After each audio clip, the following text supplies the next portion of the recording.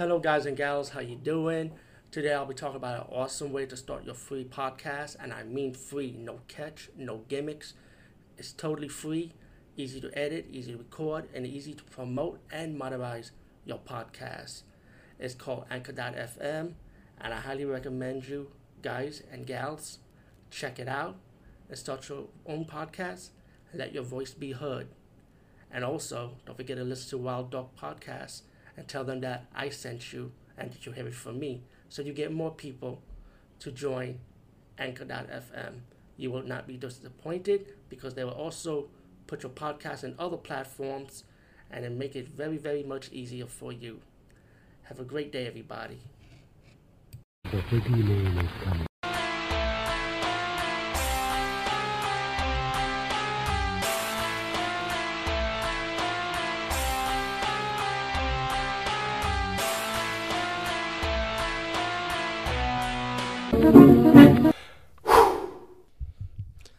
Hey guys and gals, what's up? Today we talking about a movie called, get ready, Cyborg X from 2016. And I'm so sorry, this movie was stupid. Oh my god. This movie is pretty much a Terminator ripoff clone. But at the same time, it does take me back during the days of the 90s market.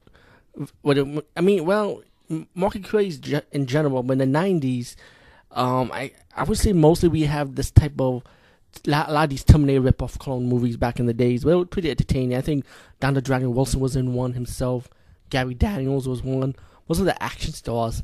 But Cyborg X, but at least they put some kind of passion to it back in those days, man. But this Terminator ripoff clone was just laughable to me, man. It's pretty much a Terminator ripoff clone.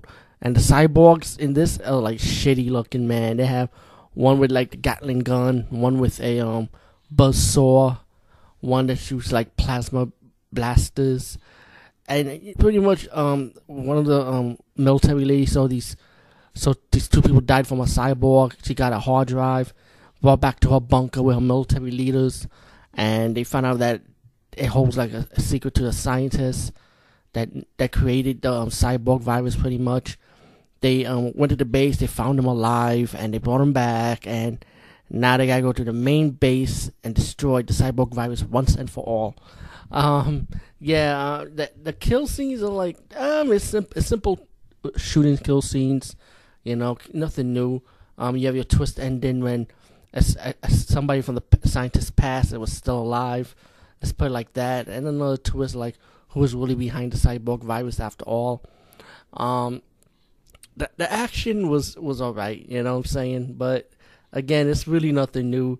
But you see Danny Trejo in this movie, of course.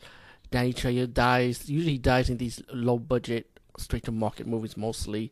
But it's just funny how his death scenes was. And there's some stupid scenes in this movie. I have one scene when a guy have half a body and he was still fucking like he was moving. He was fucking moving, and you're gonna fucking die again. Why even bother? You might as well just kill yourself, Yeah, Cyborg X.